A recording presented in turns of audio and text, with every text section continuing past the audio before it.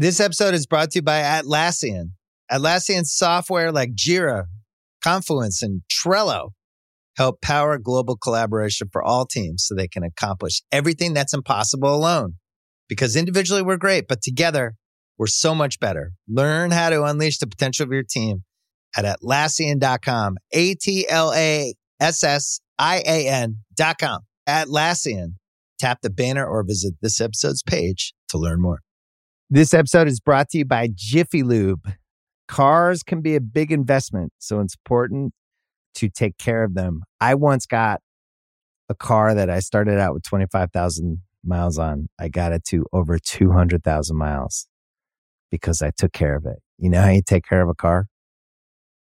You take care of the maintenance, the oil, the brakes, all that stuff. And if you don't, you can have a car just completely fall apart.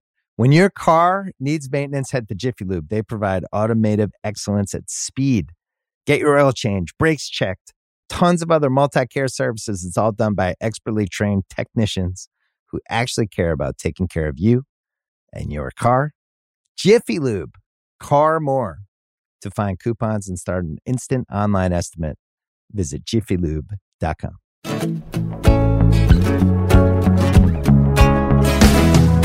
All right, welcome back, everybody. This is Larry Wilmore. You're listening to Black on the Air. Appreciate you tuning in, having me in your queue, whatever you're doing. Hope you guys are staying safe out there. This COVID thing, there's so many unexpected things that keep happening. Some places get better, some get worse. New York seems to be a lot better, and it was doing horribly. Los Angeles was doing great. And, you know, or Southern California, I should say, and now it seems to be doing worse. But I don't know if I've said this enough. I really want everybody to be safe out there. I wish you the best. I think almost everybody I know, it's touched them in some way personally. I've known people who have caught it. I've known people who have passed away from it. I've had family members that are dealing with it, all kinds of stuff. So it hits home, and it is no joke. So be safe out there. I thought I would take a moment to just say that. I'm really excited about today's show. I don't really have much of a weigh-in. Isabel Wilkerson, whose book Caste, The Origins of Our Discontent. Guys, let me tell you something. You have to read this book. And I don't do a lot of book recommendations. I have a lot of people who have books on, and I enjoy the books that I read. I haven't had any books on where I go, eh. But this one, I mean, Ms. Wilkerson, she really breaks down just the relationship of race in this country and really frames it in ways that it gives you so much clarity. And I don't even think, and she mentions this, I don't even think she uses the word racist to describe people or that type of thing. She really uses the idea of the caste system and what that is, and caste itself as a word, to really see, I'll call it a relationship, this whole relationship in a completely different and clear way. Fascinating. So I want to have that conversation speak for itself. So we'll devote most of this time to that. I could have talked to her for hours. It was one of those types of conversations. So we'll get back on politics next week. Although I do have to, this thing that Trump said, Trump is always making fun of people. And this latest thing that he did is just so funny Trump he's an idiot. You guys know that. He called Yosemite Yosemite the other day. Yosemite, he's just so dense. And, he keeps saying that Joe Biden is the one who doesn't have his faculties, and yet Trump can't even read off a teleprompter. And he gets so many things wrong. The latest examples are only a little bit. The things that he just gets wrong from Corinthians 2 or 2 Corinthians when he's trying to show how Christian he is, But the latest is him trying to pronounce Thailand. Shifting production to Thailand. I mean, Thailand, you guys. I mean, would it ever occur to you? Look, let me talk about something too. It's easy to get stuff wrong on the teleprompter. There's a thing I kind of call prompteritis, where you just don't see words properly. You see letters. It used to happen to me all the time, but it usually happened in rehearsal, then I would get it right. I kept saying Illinois. I couldn't say Illinois. And I think my crew thought I was crazy. They thought, is Larry stupid? Does he know it's Illinois? I go, I know it is. I just can't stop saying that S, But it was a rehearsal. I got out of me, so I get that. But he's the president of the United States. He's got to know. He's got to know as soon as he says Thailand that this is not right, Shifting production to Thailand. He says it with such bravado. He always says it with such bravado too. It's just I'm sorry. I could just listen to that all day. Shifting production to Thailand. Oh, thank you, Mr. President. It's just great. We're shifting production to Thailand, you guys. That's what we're doing now. So anyhow, we'll get back on that train next week. Hopefully, Biden will announce his vice presidential candidate soon. Everybody thinks it's probably going to be Kamala Harris. Probably, I'm guessing that's probably his best bet at this point. I think she'd be great on the ticket. It'd be great to see her on the ticket. Even though I've talked about my issues with her as a candidate, but it'd be great to see her on the ticket. I think she has so much tenacity, that I think it's just a good quality.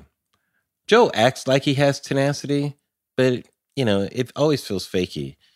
Kamala, when she's fierce, I believe she's like that. She's not kidding around. Like when she was on that Senate panel asking those questions. She is not kidding around.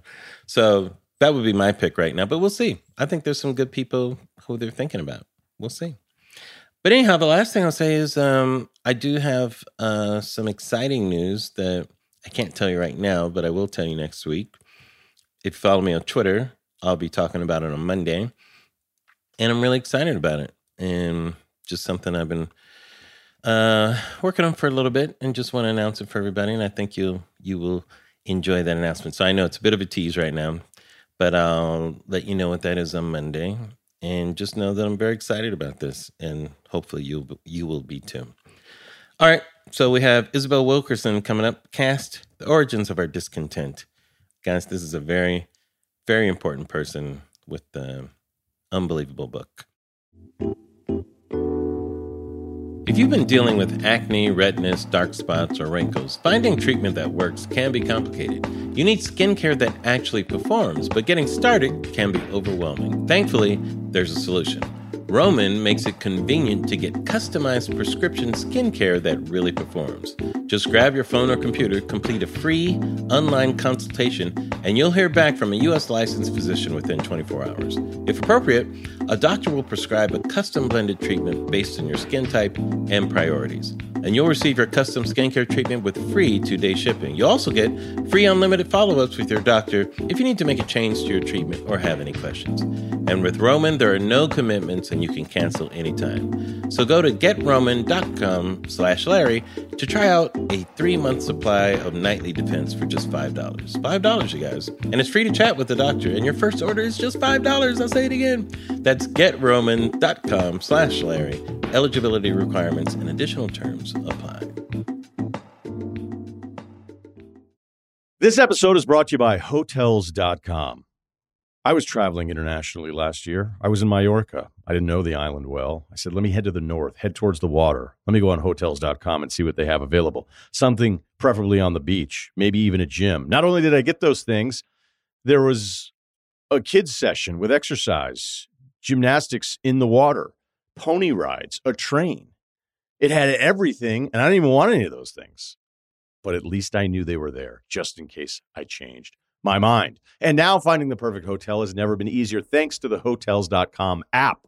Whether you're looking for a family-friendly, right, all-inclusive or a relaxing spa weekend, you can find exactly what you need and compare hotel prices, ratings, and amenities side by side. So start planning your next getaway and find your perfect somewhere in the Hotels.com app. This episode is brought to you by Cars.com. When you add your car to your garage on Cars.com, you'll unlock access to real-time insights into how much your car is worth. Plus, view its historical and projected value to decide when to sell. So when the time is right, you can secure an instant offer from a local dealership or sell it yourself on Cars.com. Start tracking your car's value with your garage on Cars.com. Kingdom of the Planet of the Apes has arrived in IMAX. What a wonderful day! This summer, one movie event will reign. It is our time. They stole my village. I know where they're taking your clan. Bend for your king. Never. Kingdom of the Planet of the Apes, now playing only in theaters. Rated PG-13. Some material may be inappropriate for children under 13.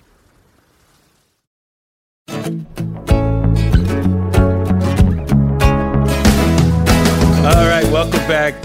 Man, it is a pleasure and an honor to have this person on.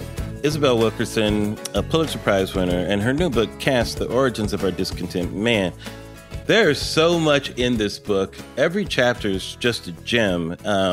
It is, even Oprah had no choice. Oprah had no choice, you guys. She had to make it her book of the month or of the year. I think she's making it book of the year. Isabel Wilkerson, welcome to Black on the Air. It's great to have you. Thank you. I had to say, you are a Pulitzer Prize winner, but how exciting was it to have Oprah actually like the book and proclaim it as the book? That must have been something, right? Well, it's an out-of-body experience because, you go into this deep immersion in what you're doing, and then you just barely are able to sort of, get yourself back into your regular life. And then suddenly this happens, and it's just astonishing. You are not prepared for it, and it's just amazing. Well, one thing, it's nice to have something that these types of books sometimes can just be ignored is not the right word, but I maybe not appreciate it. So it's nice to have somebody like Oprah who can help people who normally might not seek it out just have eyes on it and know that it's out there. I feel like something like that is such a great plus, don't you think? Oh, well, it certainly brings a whole new audience to this idea. And it's an idea that, clearly I went into it with this view of helping us to see things that we otherwise see, and to see us as not even just as a country, but as a species. How do human beings interact with one another? How do human beings themselves up? And the consequences of that. So yes, it brings a whole new audience to it, and it'll just be very interesting to see to hear the conversations that grow out of it. Yeah, and I like your approach to it. Also, it kind of reminds me. You brought up Species. It kind of reminds me of the book Species in some ways. You have a very holistic human approach to this, almost scientific in some ways. Comparing. Your opening salvo on this is talking about pathogens and comparing it to a virus, which kind of a joke I made about racism in America. I said it was like COVID-19, about how we started here. But what was your starting point? Like, what were you observing that made you feel like you had to kind of give us a framework to talk about this? Well, first, it started with the first book, The Warmth of Other Suns, which was the, migration of 6 million African Americans from the Jim Crow South, and they were fleeing this repressive regime that not enough Americans actually know what that was actually like, because we were not taught it. And in writing that book about what they were enduring in that system, I came to realize that racism, as we have come to use the word now, did not convey all that they were enduring. That the word racism was not quite sufficient to capture the totality of the authoritarian rule under which they had been born. And so I ended up using the word caste as opposed to race throughout the book. And a lot of people, think that the book has racism in it, but it actually doesn't. I don't use the word. And so that was the beginnings. That was where this book is in some ways a continuum from that, where this book goes even more deeply into a concept that I first used in that book and that I thought deserved a greater and a deeper exploration. I thought it would have more meaning for us today. Yeah. When you were writing Warmth of Our Suns, you mentioned how many people, your research for that book was so exhaustive. I was exhausted reading about it, to be honest with you. But what I've always found fascinating, this is something I wanted to do kind of a documentary on this, which is kind of how you research Warmth of Our Suns, is talking to the people who were there, and who are connected and have stories to tell. And was it in the listening to some of those stories where you go, oh, there's another story to tell here? Well, with Warmth of the Suns, I did interview, or actually I should say spend time with, because when you do this kind of work, it's not really traditional interviewing. It's more spending time and hearing the stories and the experiences of people. And I met with or talked with 1,200 people for that book. It was over the course of several years, and going to senior centers and meeting many people and hearing the stories. And the stories were heart-wrenching, but then also looking at the written record that showed what life was like in that world. And that's how I came to this realization that it was more than just racism in the way that we think of it now, because there was such a tremendous investment in keeping people in their place. That's right. It goes beyond in terms of just not liking a group of people or feeling hatred for another people. There was a tremendous, deep investment in maintaining the spaces, people separate. For example, it was against the law for a Black person and a white person to merely play checkers together. And there were actually separate Bibles, a Black Bible and a white Bible, to swear out the truth on in court in many Southern courtrooms. So this is more than just prejudice and not liking people. There's something deeper beneath all of that. And that's how I came to use the word caste in that book. Also, I have to say that anthropologists and other researchers who went to study the Jim Crow South during the 1930s, they also emerged from their research with the word caste as the word that they felt most captured what they were seeing and what they were researching. So there's precedent for using that word in respect to American race relations, and there's precedent from that era as a way of understanding how we the foundations of our society. And so all of those things led me to use caste in The Warmth of Other Suns, and then to explore it even further in this book, to just devote an entire book to the idea. I think it's so smart, because I think many times when we talk about the relationship between Black and white in this country, and in terms of race, I think whites are on the defensive because it feels like an accusation, which, in many cases, rightly so it is. But you've turned it more into an observation, than an accusation, which now I love that. Yeah, especially, I tell you, it's so much of it is so disarming because of that reason, the way that you describe how people had to live, like in the early part of this country before it was a country, with people being treated in the way that they are, and being a theater major, I love how you interchange caste, C-A-S-T-E, with caste, C-A-S-T, almost as if people are put into these roles.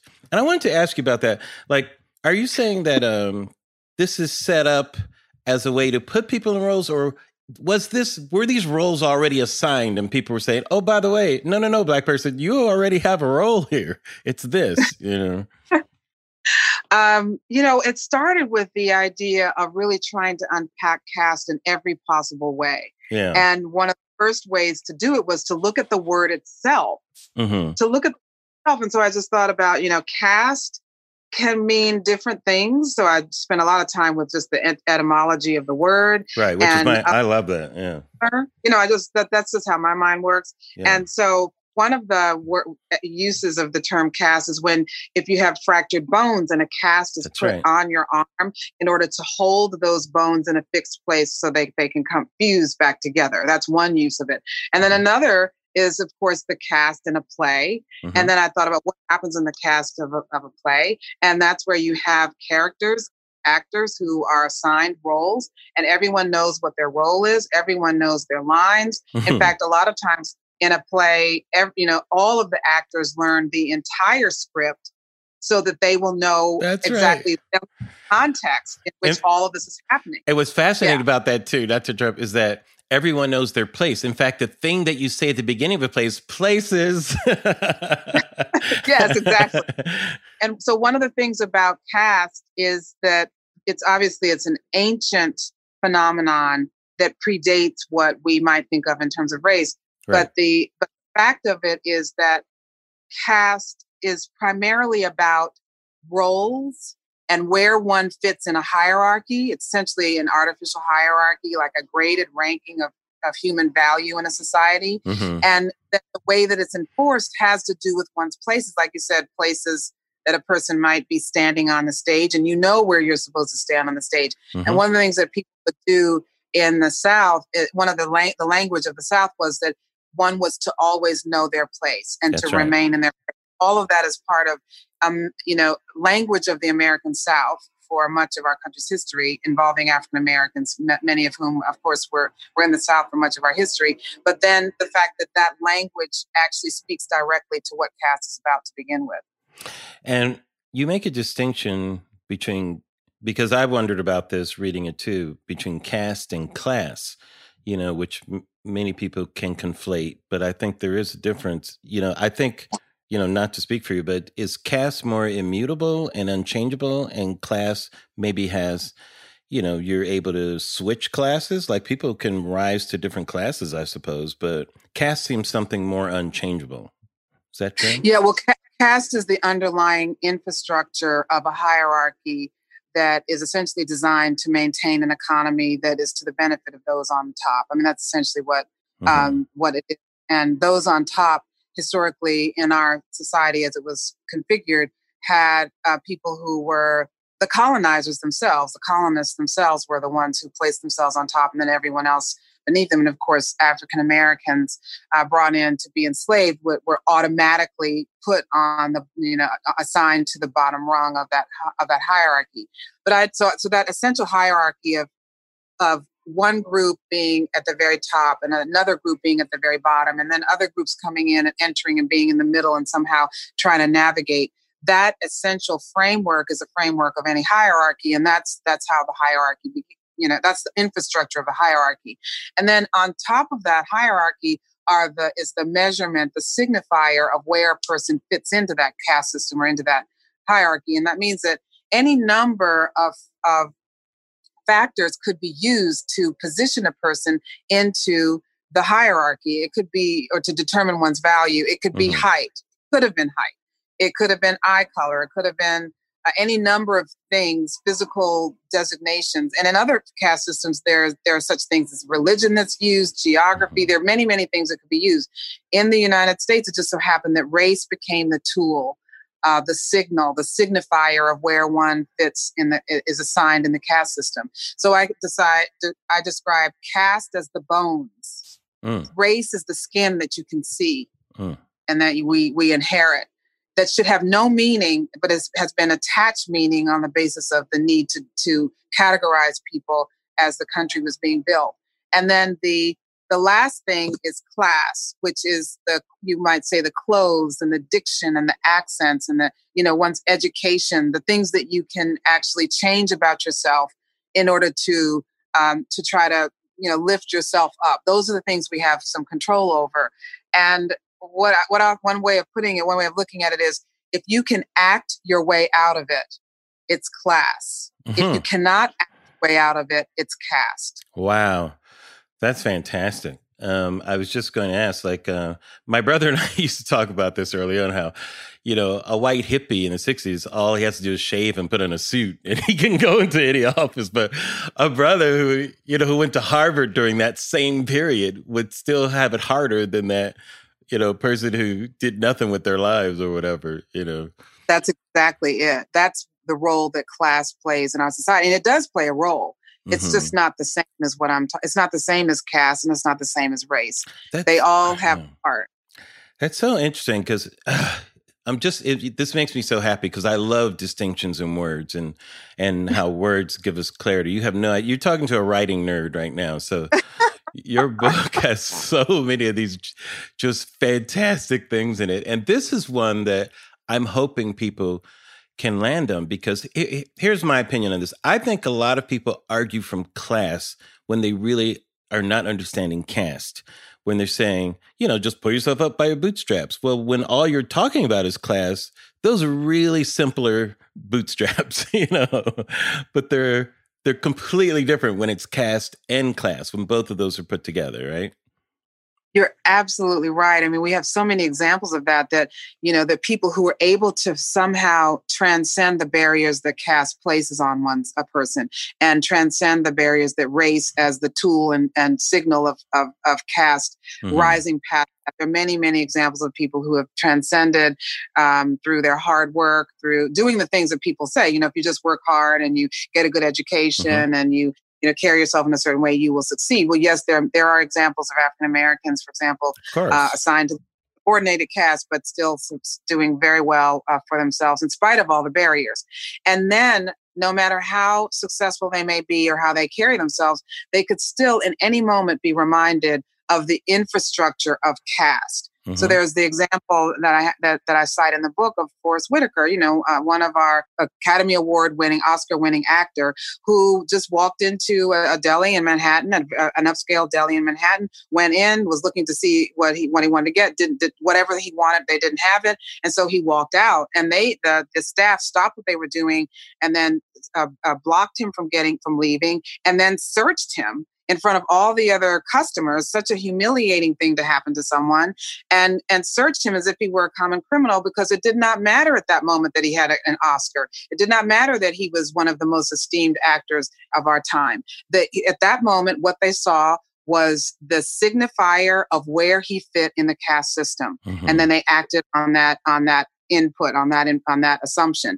And there's a case out of the UK that got attention just recently, in which the UK editor, the editor of British Vogue, a man of African descent, an African immigrant, or the child of African immigrants, I should say, he was walking into his own building. Here he is, the editor of British Vogue, and the security guard stops him and tells him he has to use the freight elevator to go into his own building, his own office.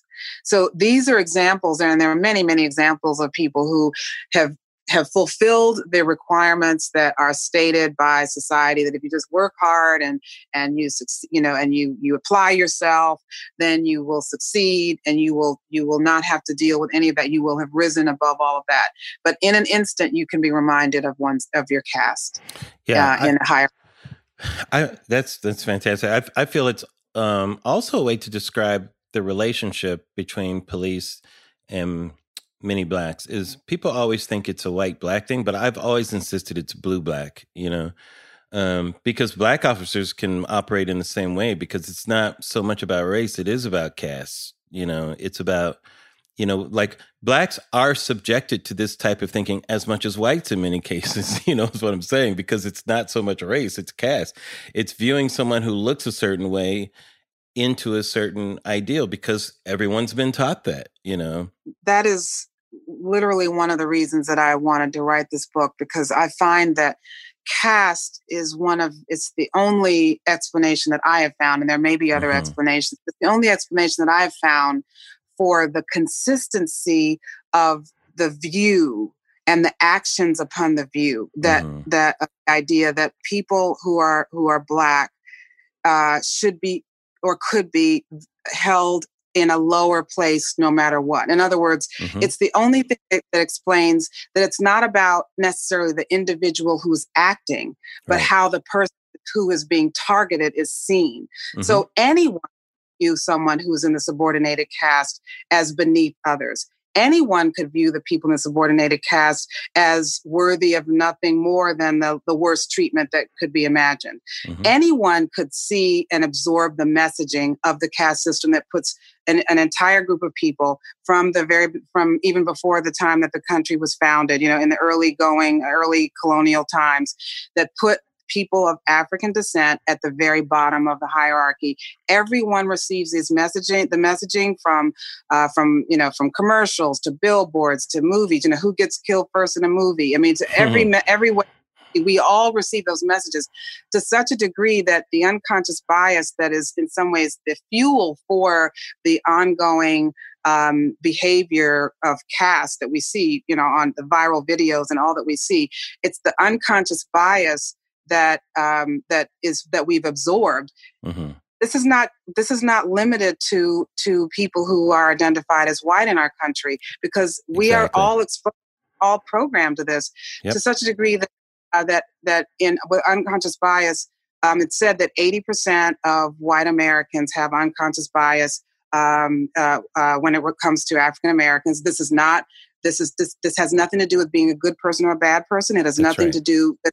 It has nothing to do with being a racist or not being a racist. It has nothing to do with that. It has to do with how much of the messaging and the programming that comes in our society, how much of that has been absorbed. And so 80%, the studies show 80% of white Americans have absorbed this.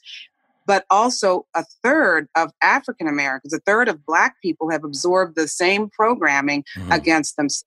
So the caste and between caste and the subconscious bias that fuels it in our current day, that's one of the few ways of looking at it that kind of explains why you might see people who are not white participating in things that are hurtful to people who are identified as being on the bottom of the caste system, because the messaging has been received by everyone. Absolutely. And I think, the police, unfortunately, to me, have a lineage that goes back to the colonial times that you describe in your book also. And I'm not sure if I have this in the form of a question, but I'll just describe it the way that you talk about it. But it feels like the caste system that set up slavery, it was forced to switch off people's humanity, because they were not allowed to see Black pain, to be able to have empathy for Black suffering that was happening right in front of them, because they needed the people to be put in a certain place. And that has a cost, right? Absolutely. It has a cost to everyone. Actually, it dehumanizes everyone in the system. Absolutely. Because you lose touch with your own sense of humanity. And to dehumanize others, you're dehumanizing yourself, first of all. You're distancing yourself from others in your own species, and you are willing to, and in that era in particular, where there was the economic imperative, and from their perspective, to keep this entire group of people at the very bottom, and to have absolute control over everything related to them, their entire bodies, whether they would live or die, complete and total control over everything. In order to do that and to justify themselves, they had to absorb and create a narrative that meant that told them to tell themselves that the people were actually not human, right. that were beneath them in every single way, and then even to find scriptural justification by evoking the story of Noah and his three sons, Ham being the one who cursed for seeing his father happened to walk into a room where his father was unclothed. And so they created all of this justification, but ultimately the dehumanizing created a barrier that meant that almost anything could be done to the people because they were not seen as human. Dehumanization is in fact one of the 8 pillars of caste that I compiled to try to clarify what occurs, actually, the characteristics of any caste system, and dehumanization is one of the central tenets of a caste system. Yeah, it's so important to understand, because one of the most misunderstood or non-understood periods in American history is Reconstruction and the years following Reconstruction and what was happening. Yeah. And to me, when you have the 13th, 14th, and 15th Amendments, freeing slavery, birthright citizenship, and the right to vote, you're forced to deal with these people who you have dehumanized, who are being humanized in front of you. And that's like, whoa, wait a second, and the terror that was unleashed on Blacks during this period of time is unprecedented. One of the great tragedies of the many, many tragedies of the end of Reconstruction, of course, is that people who had been for 246 years, for 12 generations, held essentially held hostage, with and subject to the whims of anyone that deigned to claim to own them, and others from the same group that claimed to own them. Because one of the things that occurred during enslavement is the idea that anyone from the dominant caste had the right to surveil, to intercept, to control, to even arrest, citizens arrest, right. to participate in the slave catching. That was actually the duty of the dominant caste to surveil, watch, and to capture anyone in the subordinated caste who was seen as out of their place, and so that carried forth for so long, 246 years, that was the way this entire group of people was seen, and so. After the Civil War and then after Reconstruction, during Reconstruction, where there was an attempt to bring equality to them, to bring citizenship rights to them and all the other rights and privileges of citizenship, the withdrawal of the Northern troops, the withdrawal of the North from oversight, this process left the people in some ways worse shape, if it could be imagined, than before, because now there was not even the barest economic interest in maintaining the health and well-being of the people who had been enslaved. And on top of that, they were now scapegoated for the loss, the defeat that the South had experienced. And so this began what his historian Rayford Logan called the nadir, meaning the lowest point for people of African descent in this country. How important was it going to India? You spent some time there to kind of get a sense of caste in, one of the places that did it the best, ironically. Yeah, well, I mean, if I'm going to be writing about caste, I have to study and try to understand. This is an attempt to understand the original, oldest, most easily recognized caste system in the world, which of course is India. And so I knew that I needed to go there. I knew that I needed to at least see what I could experience of that.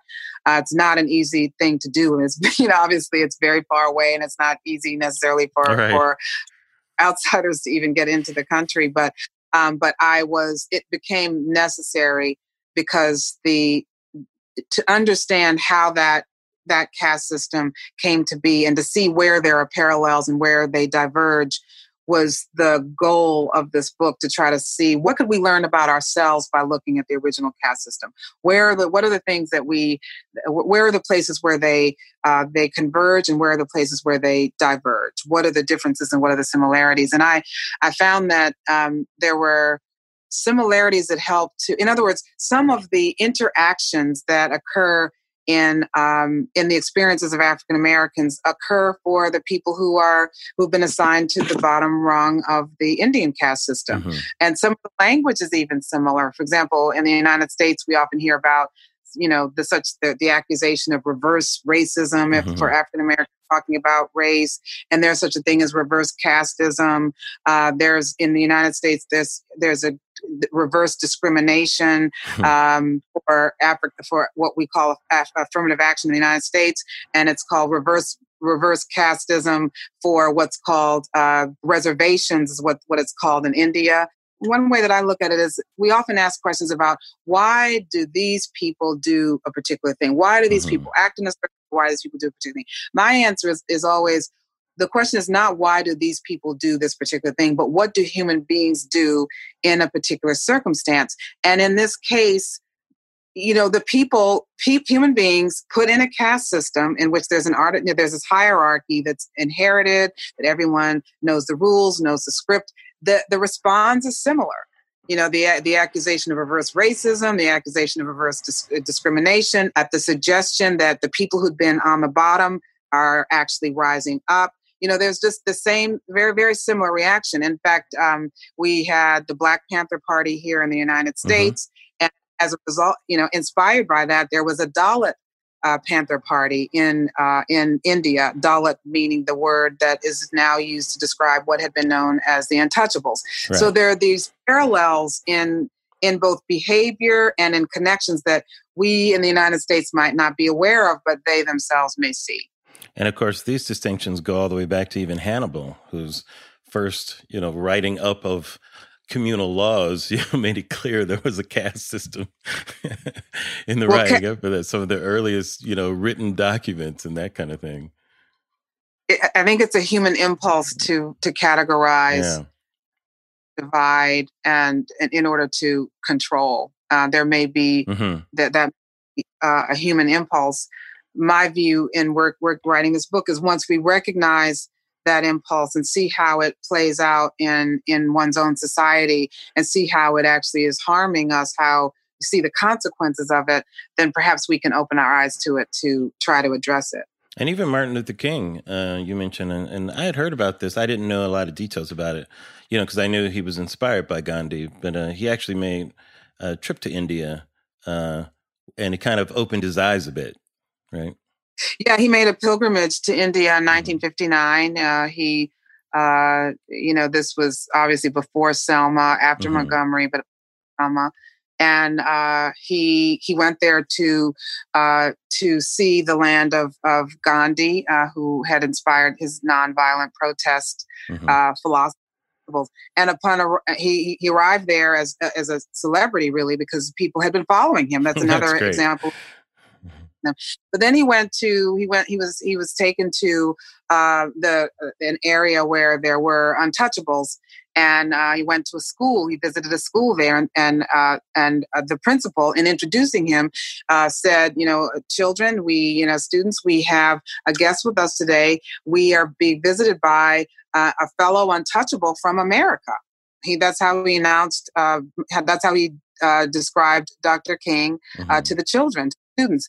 And when Dr. King heard that, his reaction at first was that it didn't land so easy here. I mean, he was actually a bit peeved to be described to that. He did not think of himself. That word is not a word he would have applied to himself. He didn't see himself that way. But then he thought about it further. I mean, he thought, well, here I am, advocating and marching on behalf of the people who do not have the rights, who are actually the rights of citizenship, who actually have been assigned to the very bottom, having the least access to into all that the United States that America represents, who have cannot vote, are the poorest paid, poorest treated. Yes, he said, I am an untouchable. I am an American untouchable. And every Black person in the United States, every Black person in America is an untouchable. So he made that recognition. He came to that recognition. And it actually took time for him to do that, to process it. And he spoke of it in a sermon that he delivered on the 4th of July in 1965 at Ebenezer Baptist Church, in which he described his realization, this revelation that he had in India. And he then was one of the people, obviously one of the most famous people to ever make the connection between India and the United States, and the Indian caste system and the caste system of the United States. Dr. Martin Luther King made the connection and identified America as having a caste system. Amazing. Amazing. I know there's so much that is, I tell you, one of the most, I want to use the right word here. I've been talking about this stuff for a long time, but I still get affected by individual stories, and you use a lot of individual stories in your book to alarming effect, and very touching. But the purity versus pollution part of your book really hit me. This is something I've tried to explain to people, because I always say, look, for some of this, you're a researcher, but I'm a witness. Like, I'm old enough to have seen, lived through some of these things, or at least have my parents tell me directly. But people have no idea. You tell the story of the kid on the baseball team and how they went swimming. It is one of the most touching stories that you can read about this. And for me, what it does is here's the thing. Let me put it a different way. A lot of people, especially white people, don't know what the experience has been for Blacks. So you only hear it in the abstract about slavery's like an abstract term. Jim Crow's like an abstract term. But when you hear the actual treatment, and by the way, I want to make it clear, I will say this, and people may disagree with me. I will say by people of goodwill, Absolutely. People of goodwill who are acting in this system that they're within. And it's so absurd when you read it. But can you relate a little bit of that story? You don't have to give all the details of it, because reading it, if you don't have tears in your eyes reading that, I just don't know, If you don't have tears in your eyes, you're not human. This was a Little League team in Youngstown, Ohio, that had just won the championship. What was the year? One of 1951. So within the lifespan of people who are with us. I mean, this is not ancient history. It was right before Joe Biden met Corn Pop, I think. Yeah. I mean, this is within living memory of many people who were alive. Yeah. And so they won the city championship, and one of their star players, the only African American on the team, was one of their star players. And so anyway, to celebrate, the team went to a local pool, a municipal pool, a public pool, to celebrate, to have a pool party. And when they got there, the lifeguard would not permit him in the pool. The one Black player on the team could not join his teammates for the pool party, and they forced him to sit on a blanket outside the pool area behind a fence the entire time. They forced him to do that, and people would bring him food, and he had to watch all of his teammates frolic in the pool, while he was forced to sit outside. And then I don't know how much of it you want me to say. Let's just say the scenario that you point in this. Yeah, we'll leave the rest for people to read, but because the ending it's hard. It's heartbreaking because, and I want people to understand, this is to me one of the biggest. God, I'm sorry, I'm getting emotional as I'm talking about, but it is one of the biggest takeaways. Is that I'm reading this going, man. I mean, clearly, the people involved in this want this kid to be able to enjoy it, but they can't. They've been taught that water spreads this contaminant that, there's this disease called blackness, and water is one of the carriers, it's one of the conductors of this, if you will, and people have been taught this and they believe it. There were stories back then, like if a Black person jumped into a pool, they would have to drain that pool and use, whatever it is, bleach to clean it out before white people would get back in it. Those are common stories, not uncommon. I was going to say, there are so many examples that I could not fit them in. There were just so many examples. And there's also a connection to our current era where in McKinney, Texas, and there were some Black kids who went to a pool party in a white subdivision, and the police, someone there called the police on them. And one of the viral videos of that year was one of a police officer who showed up and actually pinned a young girl to the ground, had his knees on her back, was holding her down by her hair. The other kids who were around there who saw it tried to help her because they could see how, it was essentially, and she was being assaulted on some level, and they responded, and then the officer pulled a gun on them, and then they all had to back away. I mean, it's one of the viral videos. I covered that on my show, the Nightly Show. We covered that story. There's a through line from that 1951 experience to the current day, in which the water itself is contested. The arrival of people from a group that had been identified as polluting, whether the language is used today or not. But this is the inheritance. This is our inheritance. People alive today did not create this. The people alive today are not the ones who are responsible for the existence of it. But these are examples of how people can still be acting upon the messaging that has been passed down through the generations, whether we realize it or not. Absolutely. Well, everybody's got to read. There's so much in this book. And, like I said, your distinctions are so powerful. And the examples that you give. I'm not sure if you end on a hopeful note, but you say, because you pose the question, is a world without caste possible? Are we saying a world, or is the question, is an America without caste possible? Or is that a better question for the world? What do you think? I think that it's become a global challenge because, caste affects us. I mean, one of the examples that I give is Ebola, the Ebola crisis of 2014, in which the global response could be seen as having been slower than it otherwise might have been because of the diminishment in the terms of the value of the people who were the primary sufferers at that time. And the response perhaps slower than it otherwise might have been. It stepped up when it started to spread to the Western world. This is all documented. This is not my opinion.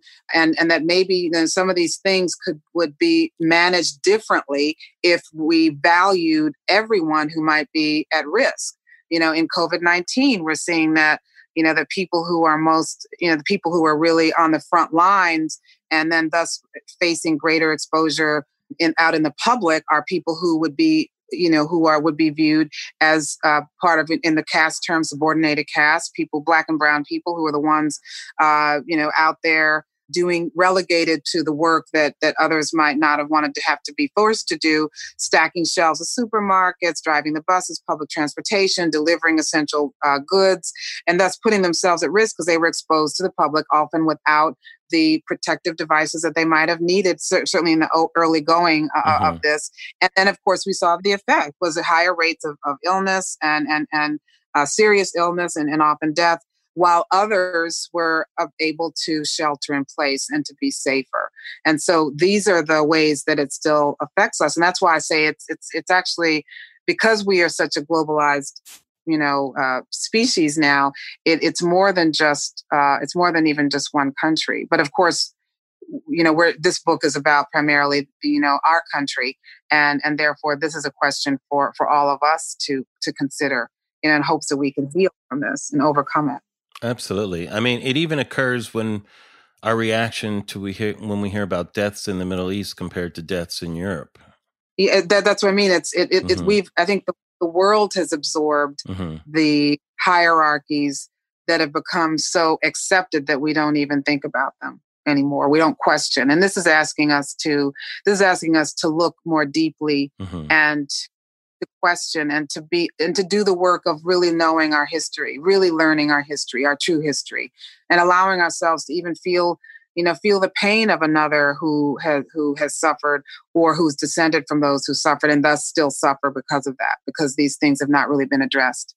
In order, if we are ever to be able to transcend this. And I think it's powerful that you used the image early on in your book about a house, which kind of puts us all in this together, wouldn't you say? Like, this is our house and there's something happening in the basement, everybody. It's like somebody needs to go down there and check it out.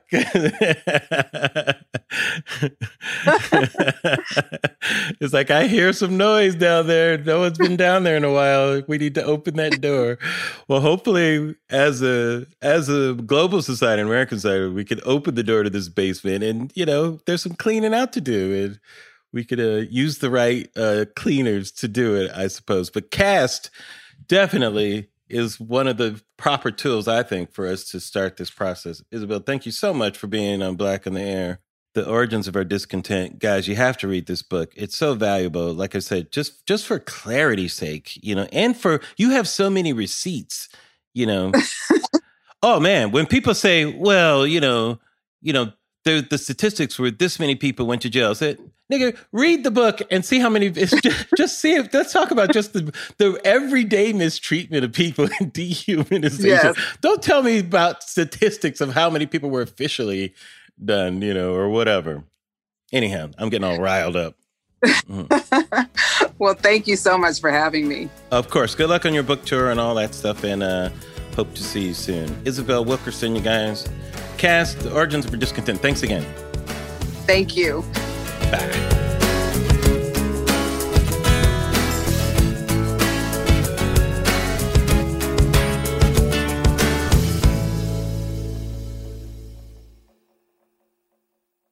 This episode is brought to you by Hotels.com.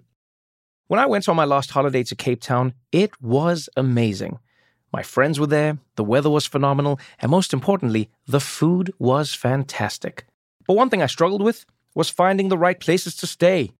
All I want is a great bed, a fantastic shower, and breakfast that doesn't end at 8 a.m. I'm on holiday, I'm still sleeping. I also like ease, and the Hotels.com app easily helps me to find a perfect hotel for every trip. Whether you're looking for a family-friendly getaway or a relaxing spa weekend, on the Hotels.com app, you can compare up to 5 hotels side by side. Now, why would you want to do that? So you can see prices, amenities, and star ratings. And best of all, you don't have to switch back and forth between options. See? Ease. So, start planning your next getaway and find your perfect somewhere in the Hotels.com app today.